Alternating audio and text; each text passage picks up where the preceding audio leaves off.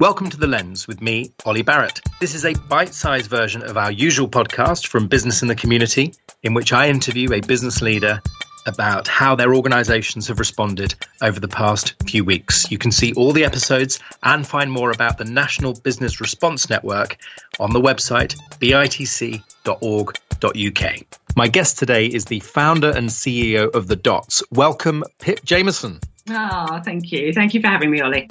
Thank you so much for joining us today. The Dots is a professional network for people that don't wear suits to work. That sounds a bit more exciting than LinkedIn. Is that unfair? No, it's completely correct. Forbes very kindly called us the next LinkedIn. And right now, we were built for the future of work, and the future of work has just arrived. So, it's a very interesting time to be running a professional network. And so don't wear suits to work. Well, that's all of us at the moment. But in normal times, are we talking creative industries? Just remind us about the community and how you're supporting them. I don't mean through coronavirus, but traditionally why it was set up. Just give us the gist.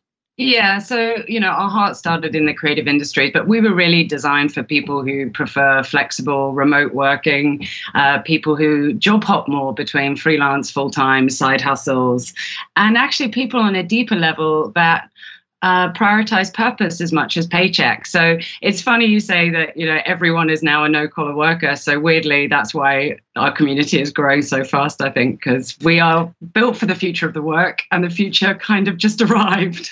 Right. So there's a great sense there, Pip, of positivity. The reality is, of course, so many of this community have been hit incredibly hard over the last couple of months. So just give us a sense of what's been happening, but also what the Dots has done to support them.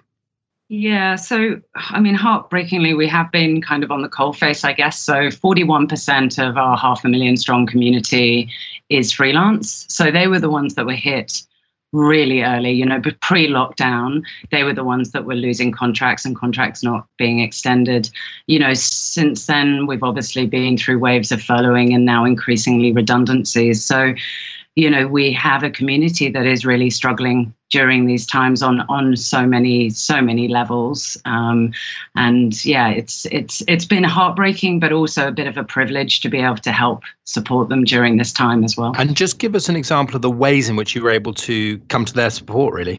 Yeah, so first off the bat, we launched a coronavirus support hub on the Dots. So this is within our kind of forum area, where the community is supporting each other with questions and help during this time. So, for example, am I eligible for freelance government assistance? How do I work remotely? I'm struggling with mental health. Can someone help me? Or I've just been through a mass redundancy. How do I cope? And it's been amazing to see the community rally round each other and support each other. Off the back of that, we also signed up 500 industry leader mentors who are helping ask questions, because we've just got so many questions. I was going to ask about that because, of course, you've got the Dots answering questions, but presumably you're unlocking peer-to-peer support from the community itself.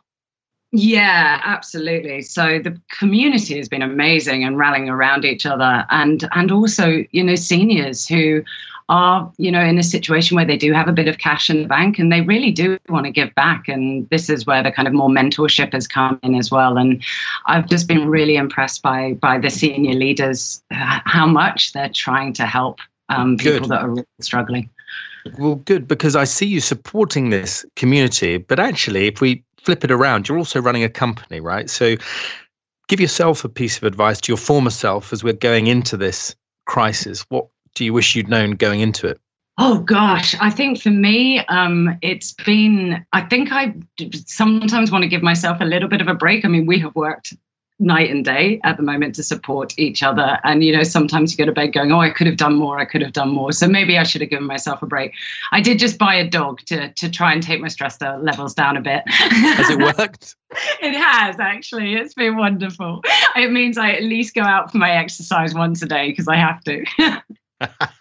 Well, it's good to hear. Now, so many of the changes, and we're asking all of our guests on the Lens Bitesize this question, but so many changes will be temporary and frankly, people will be pleased to see the back of. What is a change across the creative industries or within your own business that you think we should keep that? Let's not stop doing it. Oh, for me, it's definitely the embracing of remote and flexible working. We have proven this is efficient, and that opens it up to so many people that are outside London, for example. Something that we've experienced on the Dots is we have an event section, and that used to be all local London events primarily. And now those events are all virtual. And what's lovely about that, it's making it accessible to, a wider British market, but also a European market and an American market, and just making opportunities accessible to everyone. And I hope that accessibility continues and that remote working continues, so that you don't have to live in London to thrive in this industry anymore. You can be a mum living anywhere in the country and thrive in this new age of work.